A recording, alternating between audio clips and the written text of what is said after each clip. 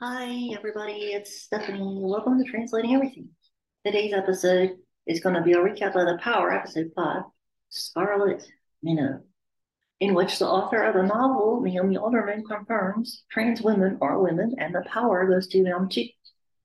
If you listen to Dave Chen and Joanna Robinson opine over Game of Thrones with their acclaimed podcast Cast of Kings, then you know the pleasures of a recap show with the host, who's an expert on both the books and the show. That's where I come in.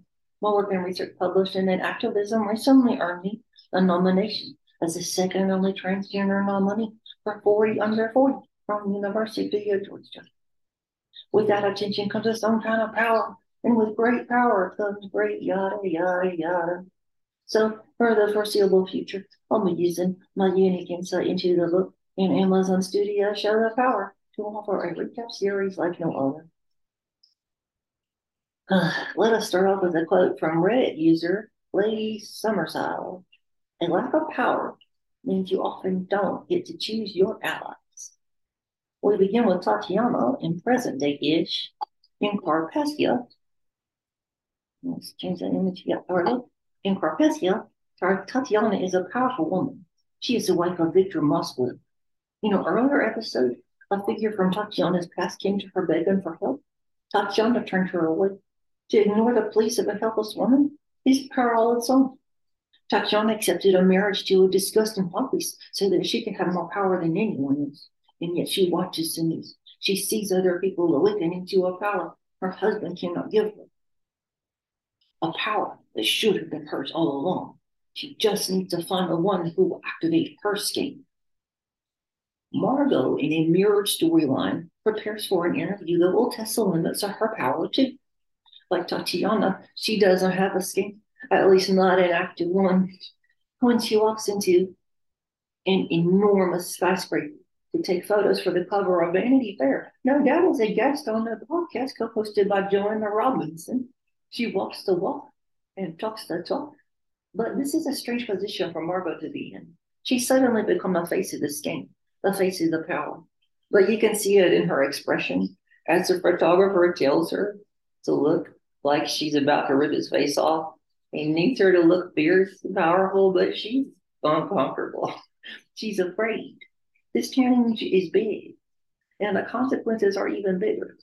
Yet she won't allow herself to use the one thing she could use to keep herself safe. The person waiting to teach her that lesson won't reveal herself until the end of the episode. More on that later.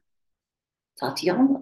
Tatiana enters her room as Margot explains on TV how the skein works. She looks longingly at her own neck. The skein should be there. The skein is there, but it's not activated. She sees women with a power she's supposed to have, but her husband makes sure she'll never have that power. He's killed every woman who's expressed it. Indeed, as Margot sits down to have her assistant polish her appearance, we're told that Solongo is the only woman in Carpathia allowed to get near Tatiana. Any other woman young enough to have the power has either been killed or forbidden from getting near her. We better hope this girl doesn't get woke. Tatiana continued. Tatiana's husband refuses any advice for how to handle the emergence of scenes in Carpathia. He will do what he wants when he wants, how he wants. No one will speak against him. No one will question that he is the rightful owner of power. Men across the world are still taking measures to ensure the current gender paradigm continues as the status quo. This is when the show cuts to Tatiana's sister, who may not be in as much luxury, but in another sense, shares a kind of captivity with her sister. Her sister Zoya. Zoya is held captive as a sex slave with lots of other girls who are too old to have an awakened skein without power-affirming therapy. Like many, many, many women, she needs medical care if she's to be whole. Except her captors, like Tatiana's husband, murder anyone who exhibits any sign of the power. You don't need to have an active skein. They just need to suspect you have one. Case in point, they take one girl who surely does not have the power, lest she would have defended herself. At least that's what I want to believe. They take her out of the room and let the girl know how helpless her situation is. Let's see if I got it. We don't see what happens. We just hear her screams, the gunshot, sudden silence. And in the heat of Zoya's fear, she remembers what brought her to this moment.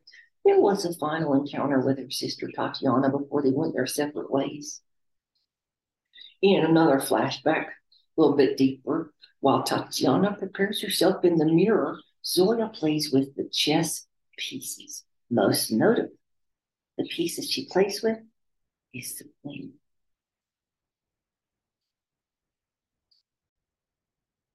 Y'all, here is where the show foreshadows everything these two sisters will face when finally reunited.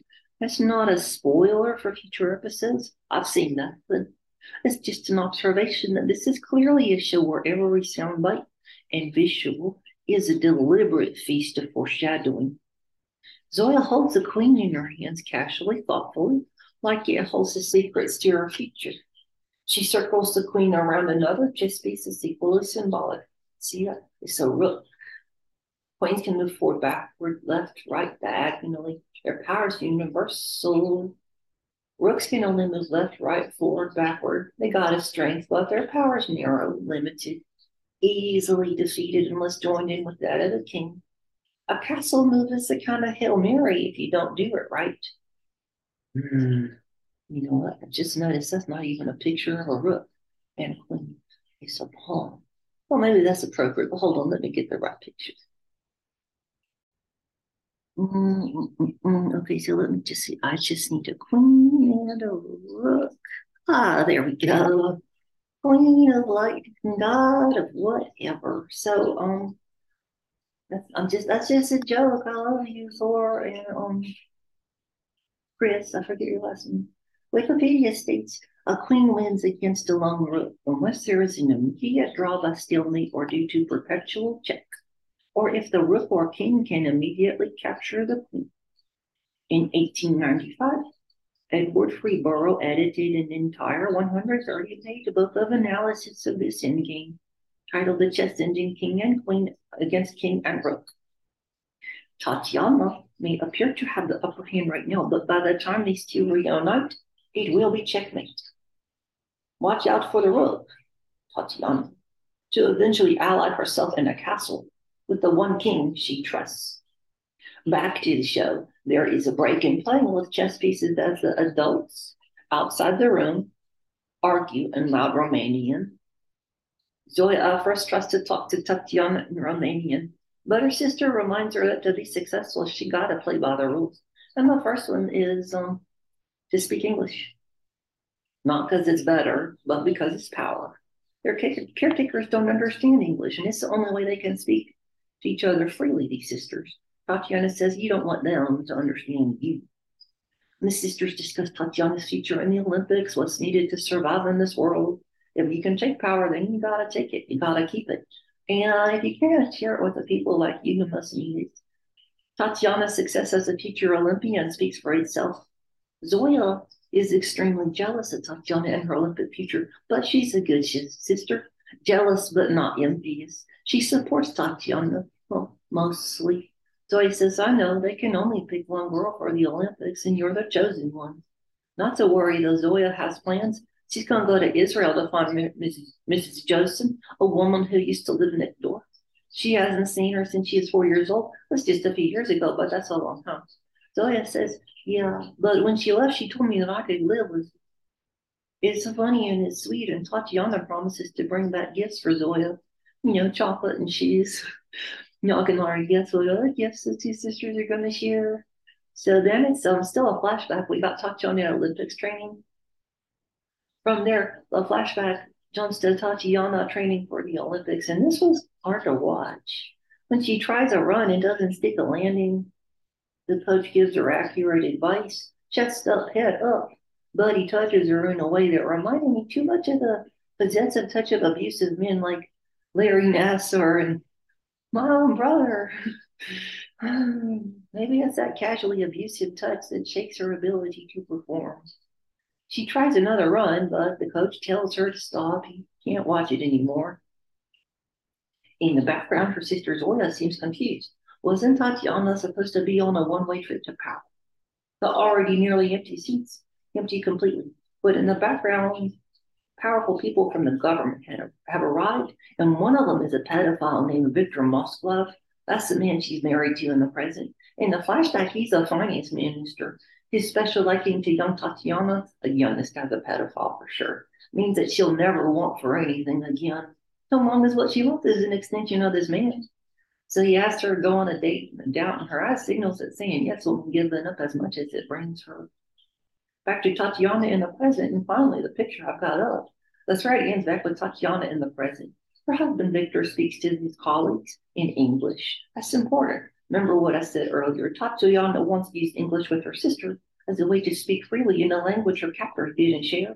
That power is now gone. She has nowhere to hide, nowhere to turn, nowhere to run to, no one to confide in, not even her sister. We are meant to feel how oppressive her situation has become, how it mirrors and parallels that of her sister Zoya, caught in a far more explicit situation of capture and enslavement. The show is telling us that just because abuse is not crude and obvious does not mean it's not abuse. Tatiana and Zoya are in very similar situations. One of them just looks nicer on the surface. A large group of men comes down a staircase with Tatiana's husband.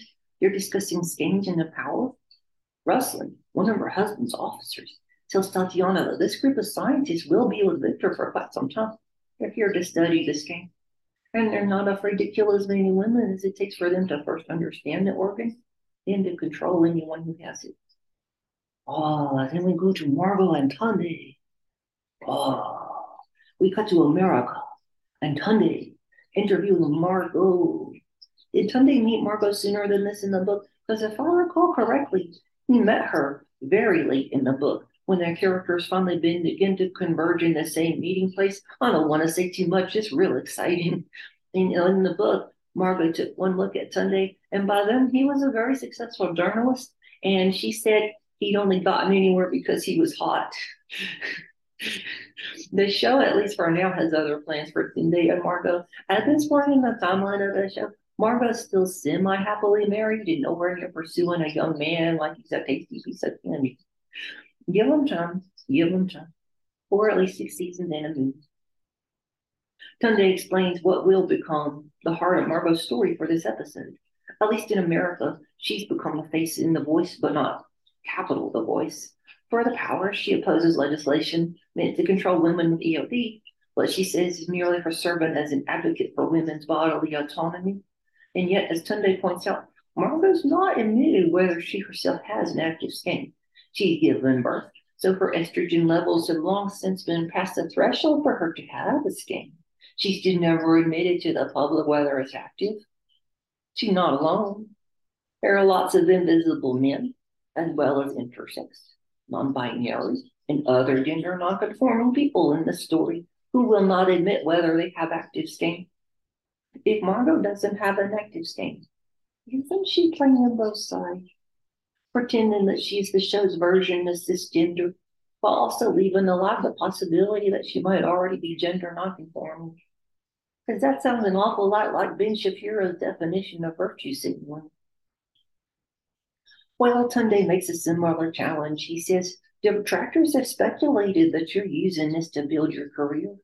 Margot says, yeah, but you've been putting yourself on the line, and it's come with a price, hasn't it? I shouldn't have to disclose whether I have EOD. It's in my body, and no one has the right to know jack about it. She presumably looks over at Jack when she says that. As empty as I feel Margot's arche is becoming over whether to activate her own skin, it's a pretty good point by her. And Tunde answers her own challenge. What's his place in this? By saying, I'm a Muslim, I'm a Nigerian, and I'm a man. I never really thought about how those identities intersected. I'm a gender informed my position and privilege in those other two spheres. Seeing women awaken to power and the courage to simply live their lives has awakened him to the responsibility of sharing his testimony. Tunde says, I think more men might be willing to hear that from another man. And then here comes another great speech by Margot, played by Toni Collette. She says, we need men who are allies more than ever because men like Governor Dandon are trying to pass legislation that would force women to register EOD as a weapon, supposedly only in the name of public safety. Safety for who? I mean, male politicians don't exactly have the strongest track record when it comes to advocating for the safety of women's bodies. In fact, we still have people advocating that women shouldn't have access to safe, sterile procedures.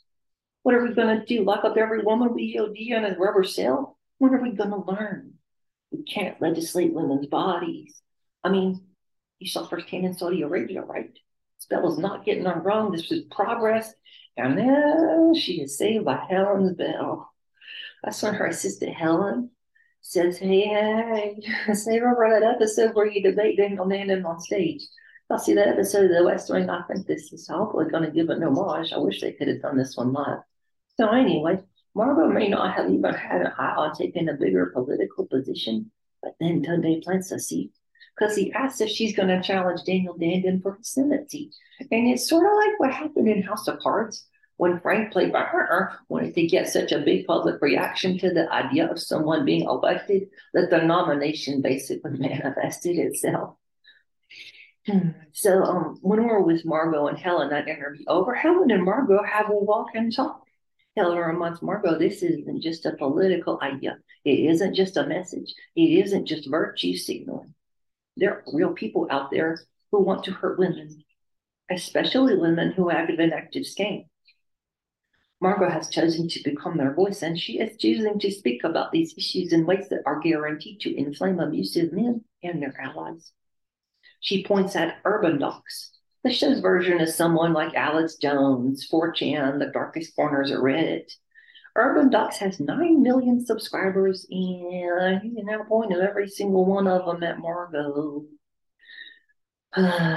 Guess who's watching Urban Docs? Maddie Cleary Lopez, not Margot, but her son. Yikes. Margot's son, Jocelyn's brother Maddie. That's the one that Jocelyn nearly blinded when she oh hey, I missed some pictures. So anyway, that's Helen. I did miss some stuff. So anyway, hold on, let's just stay on this one. So Maddie, there's not much else to say about Urban Docs unless you've never spent a moment on the internet. It's like Alex Jones type. So the casting page on IMDb indicates the show's going to go in a different direction than the presumed middle-aged white cisgender horn dog man.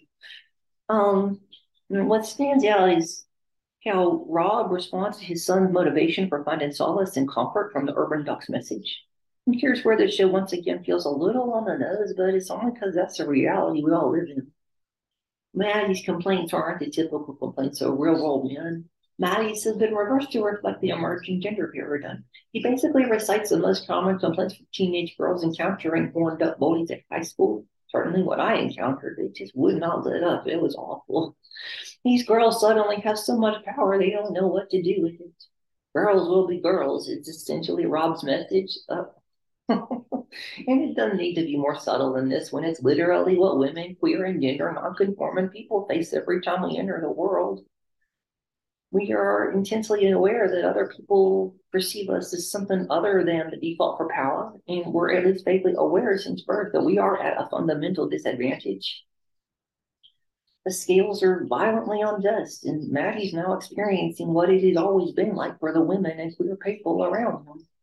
He believes, as Urban Docs tells him, that the system we have is in place for a reason. It's what God is for, and it's what's going to take us into tomorrow.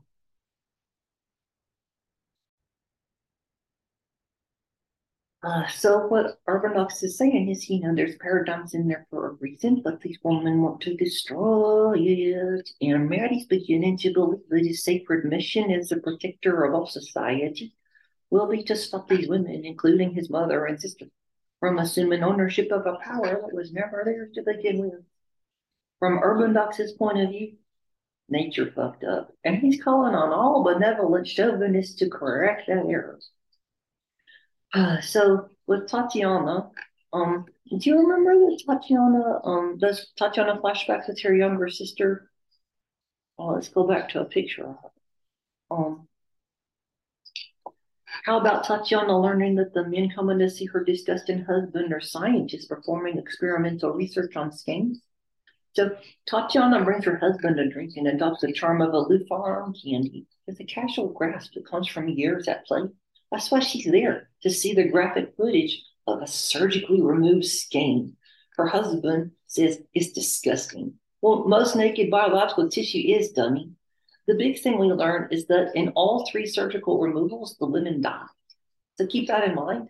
For some women, having the power isn't a promise that she'll keep the power.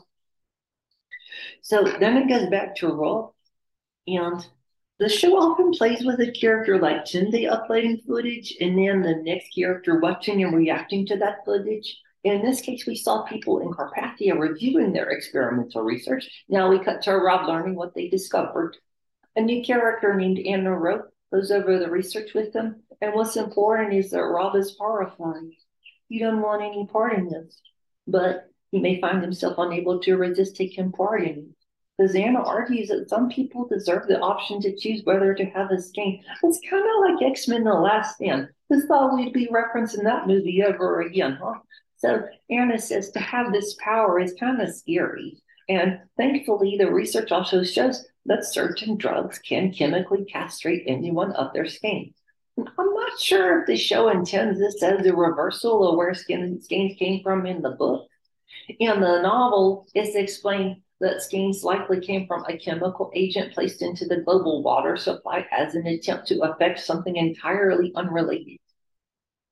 That's why there's some isolated areas of the world where skeins did not emerge at the same rate as in more densely populated cities with shared water supplies.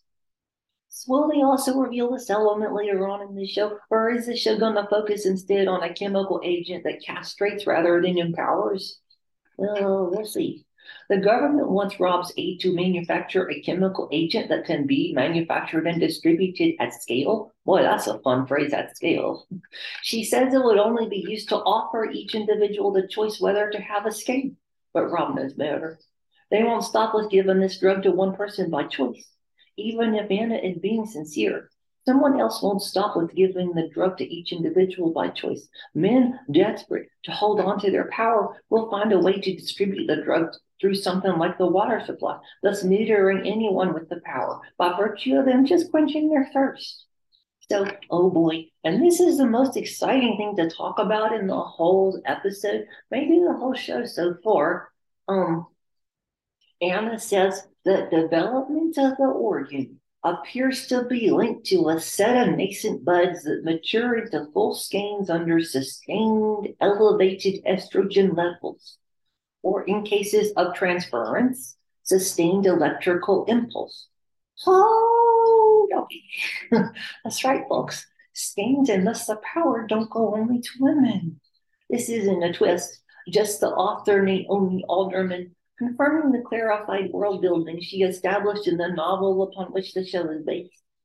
Speaking to Cinema Blend, I think it was Cinema Blend, the author gushed with praise for trans actress Daniela Vega, who plays Sister Maria, as well as all else the show has helped her update in the mythology of the power. Explaining her decision to clarify that in her world, trans women are women, Naomi Alderman said. So in the book, I'm not doing a British accent, y'all, that'd be fake. So in the book, as readers have pointed out to me, fans have pointed out over the past 2 years, I have an intersex character, but I don't have any trans characters. And I started writing the book in 2011, and I just didn't think of it. And subsequently, I've had many wonderful conversations as fans of the book were just like, come on. So I'm extremely delighted that we have the wonderful actress Daniela Vega, who is a trans actress, who is playing a trans character, Sister Maria, in the show, and we get into her story. It's not a spoiler to say that in the show, it's explicitly clear that you get the electric skein if you've got estrogen in your body. So trans women are women. Oh, that's into the quote.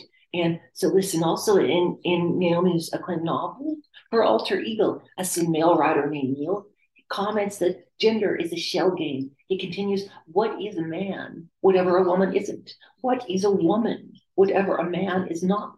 Tap on it and it's hollow. Look under the shells. It's not there. So for those paying attention, it's no surprise that the show confirms skeins are not divided according to a binary concept of gender, i.e., men versus women. Skeins come from elevated and sustained estrogen, combined, of course, with a million other biological moderating variables that got nothing to do with gender. A skein does not manifest according to any concept of gender. Imagine trying to tell a person who is two spirits whether they can expect to get a skein. Saying it's only or even mostly women who get it just betrays that you got beholden to a narrow concept of gender. A skein is a biochemical manifestation that should be seen and studied as its own thing. People who want to study how it is distributed according to gender would then need to define gender and how it has a functional use for a biochemical manifestation independent of that concept of gender. Some women are born without functioning skein, just as some women are born without functioning reproductive organs. Some men are born with more powerful skeins than any woman they know. Some intersex people are born with skeins. Two spirit people get skeins. Agender people get skeins. You see where I'm going. It depends on a set of predictable factors that don't have anything to do with gender until a person tries to fit the science of skeins into whatever model of gender with which they identify. Those concepts of gender are just concepts, not facts.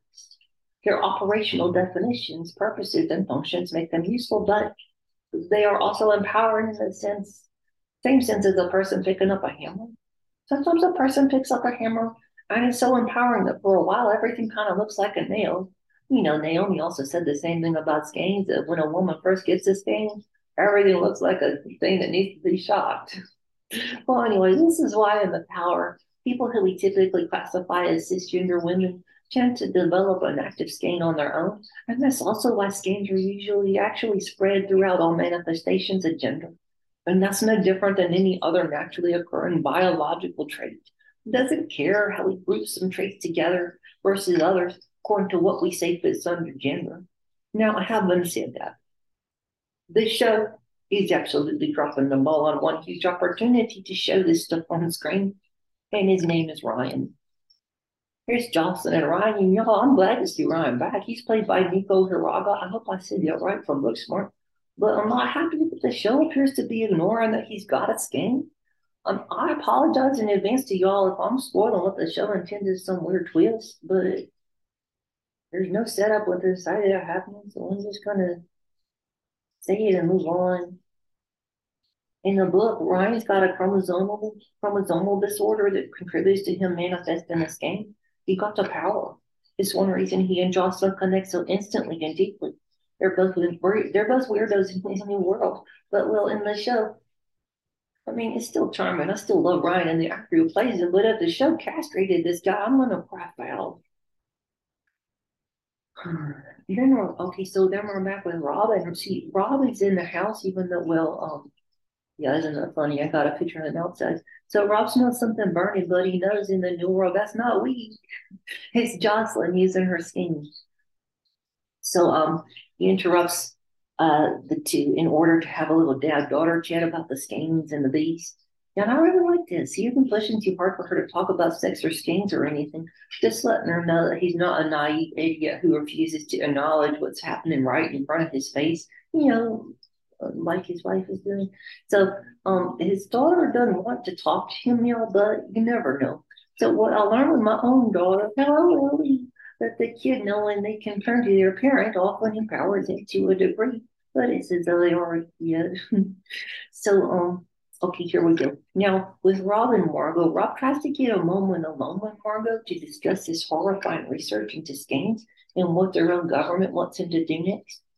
It turns out she already knows, and that's like a gut punch for Rob. But what's like a knife to his heart is when he tells her that they want him to make this drug that chemically castrate people with skins. And instead of acting horrified, she sees it as just another political obstacle. Hey, buddy, calm down. Oh my God. She believes that from her position, she can do what is needed to keep girls safe. And that means playing nice and accepting that for the sake of safety and progress, there's going to be collateral damage. I think this is a pretty juicy way to reinterpret Marco's arc from what we got in the book, though I will get into what I at first thought were some pretty big problems. So now we're back with Rob, and isn't this cool? Because Rob wasn't a character in the book. Not like this. Margot in the book had already divorced him, but here he's a major player. And when he says bye to Margot for a moment, since his wife won't help him, he calls a friend who's also a journalist, Declan Bleeth. And Rob needs him to take this information and get it to the public. But just keep it anonymous, okay? You know, what, like urban dogs? No, no. How about some cool spot thing where it's a color and an animal, like Black Jaguar or Emerald Eagle or some shit like that, Rob says. Oh boy, what do you think they're going to go with? I wonder if it'll be anything like the title of the episode. So, we sort of stick with Rob at this big political party later on, and he's down in drinks like it's the end of the world.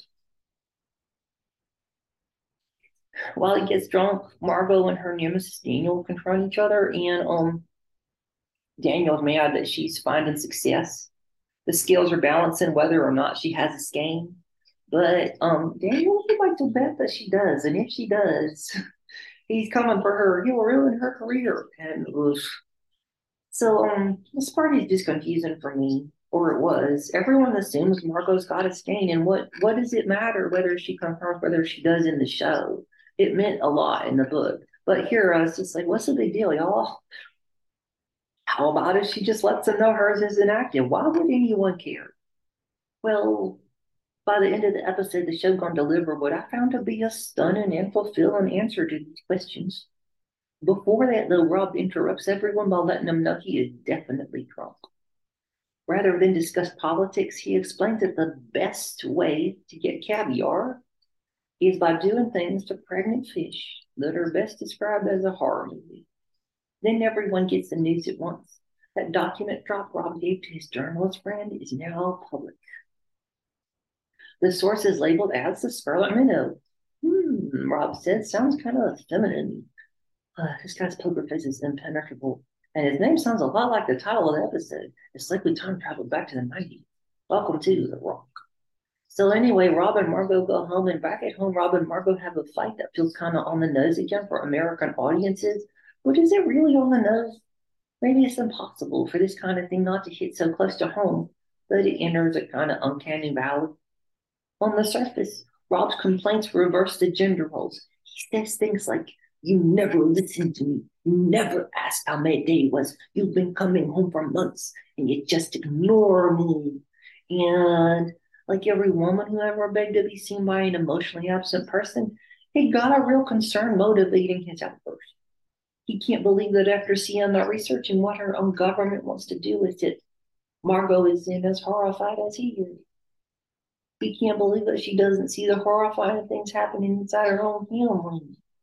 He can't believe that she sees urban dogs as some anonymous threat, but it's their own son who's taken the UD word as gospel.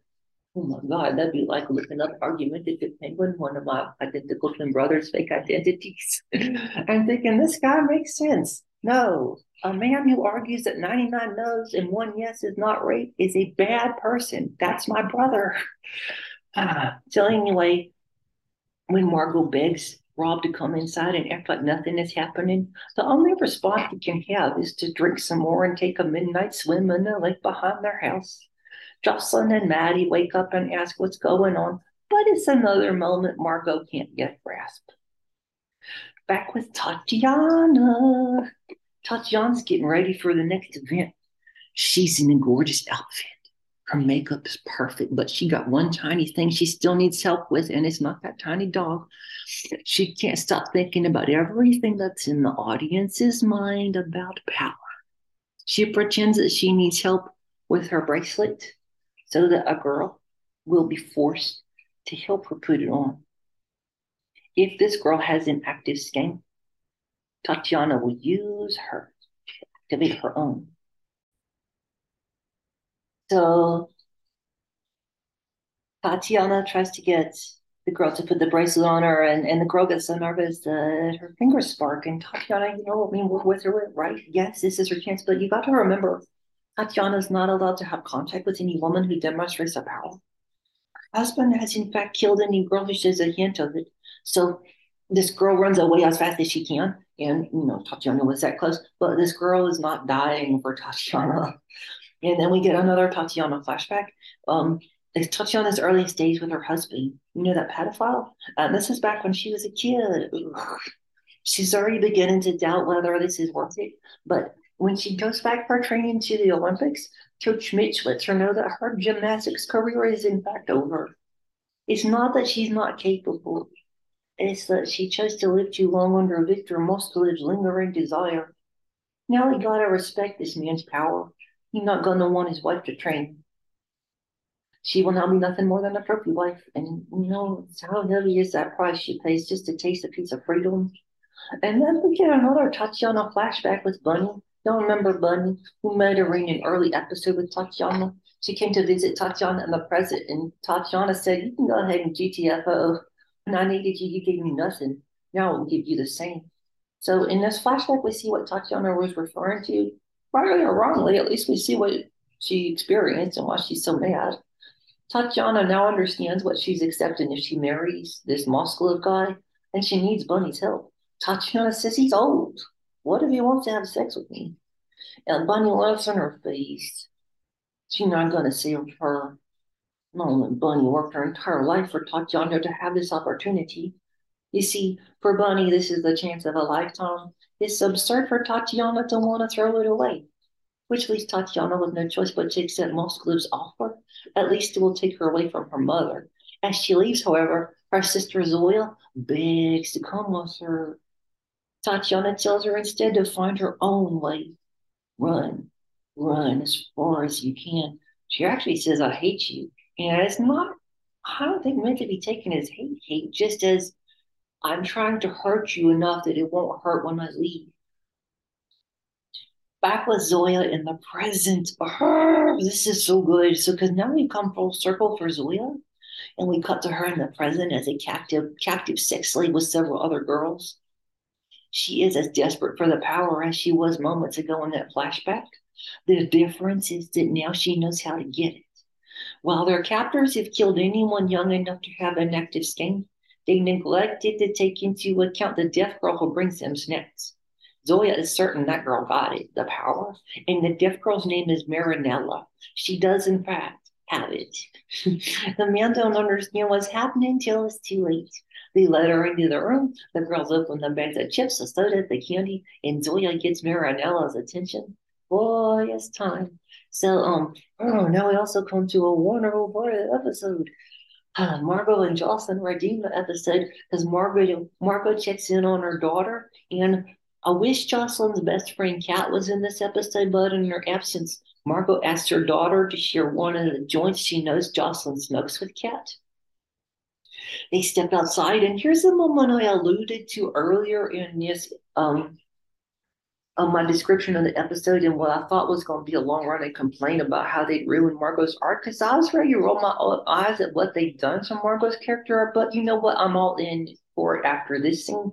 So, despite all those fantastic moments, and when Margot, at this point, I did feel like they had messed up her arc beyond repair.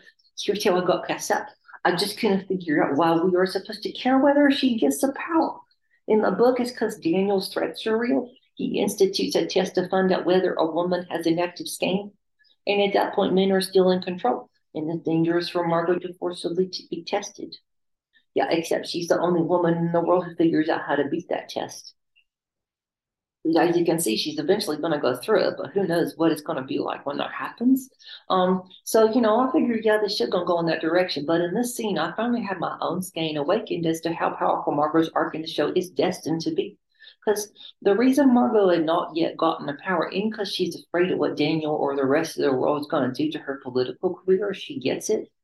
She hadn't gotten it yet because she still carries her internalized misogyny and ingrained belief that anything which seems to give a woman power is instead a trap asking for more pain. Margot is approximately the same age as Toni Collette, so thereabouts at Tom was 50 years old. She's only ever known a world where those with real power will flex their might and silence the few who dare to reach for equality. For those who have only ever known power, steps toward equality feel a lot like oppression. Margot's only known a world where no matter how strong a woman feels, a man's always going to be stronger than a woman. No matter how safe a woman feels, she'll always need protection. It's this mindset that's kept Margot from asking anyone, including her own daughter, from activating her steam. It's this mindset that compels her to, on one hand, be the world's fiercest champion for women with skeins.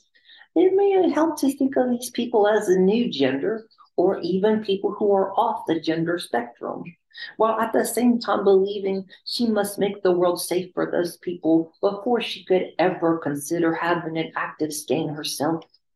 Suddenly I got it. I remembered what it was like for myself as a young trans girl in hiding. I volunteered at places like the LGBTQ Center in Las Vegas while still in the closet.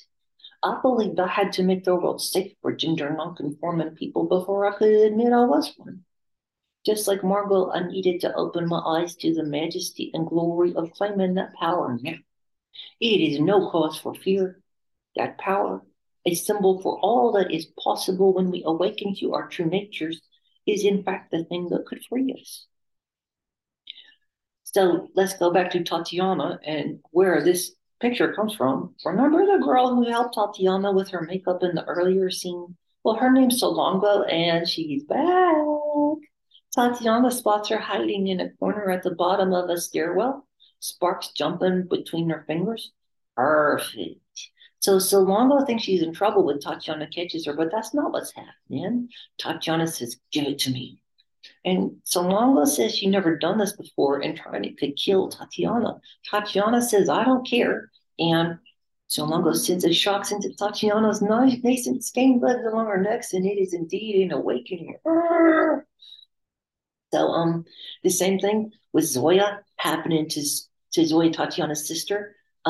We go back to there, and Zoya's skein's now active, and she moves quickly to activate every other girl's skein. And not a moment too soon, because the men now come with guns and violence, but it's too late. The girl sends shockwaves of liberation and deliverance through the compound. The show pulls away in a closing shot, reminiscent of the other episodes, and we see the fields. We see the girls returning to nature. We see a bountiful exchange of power and all that comes with the freedom to claim it.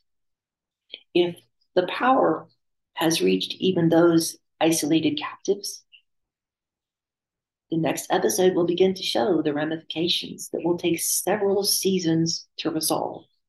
With any luck, those several seasons will be 6 seasons and a movie.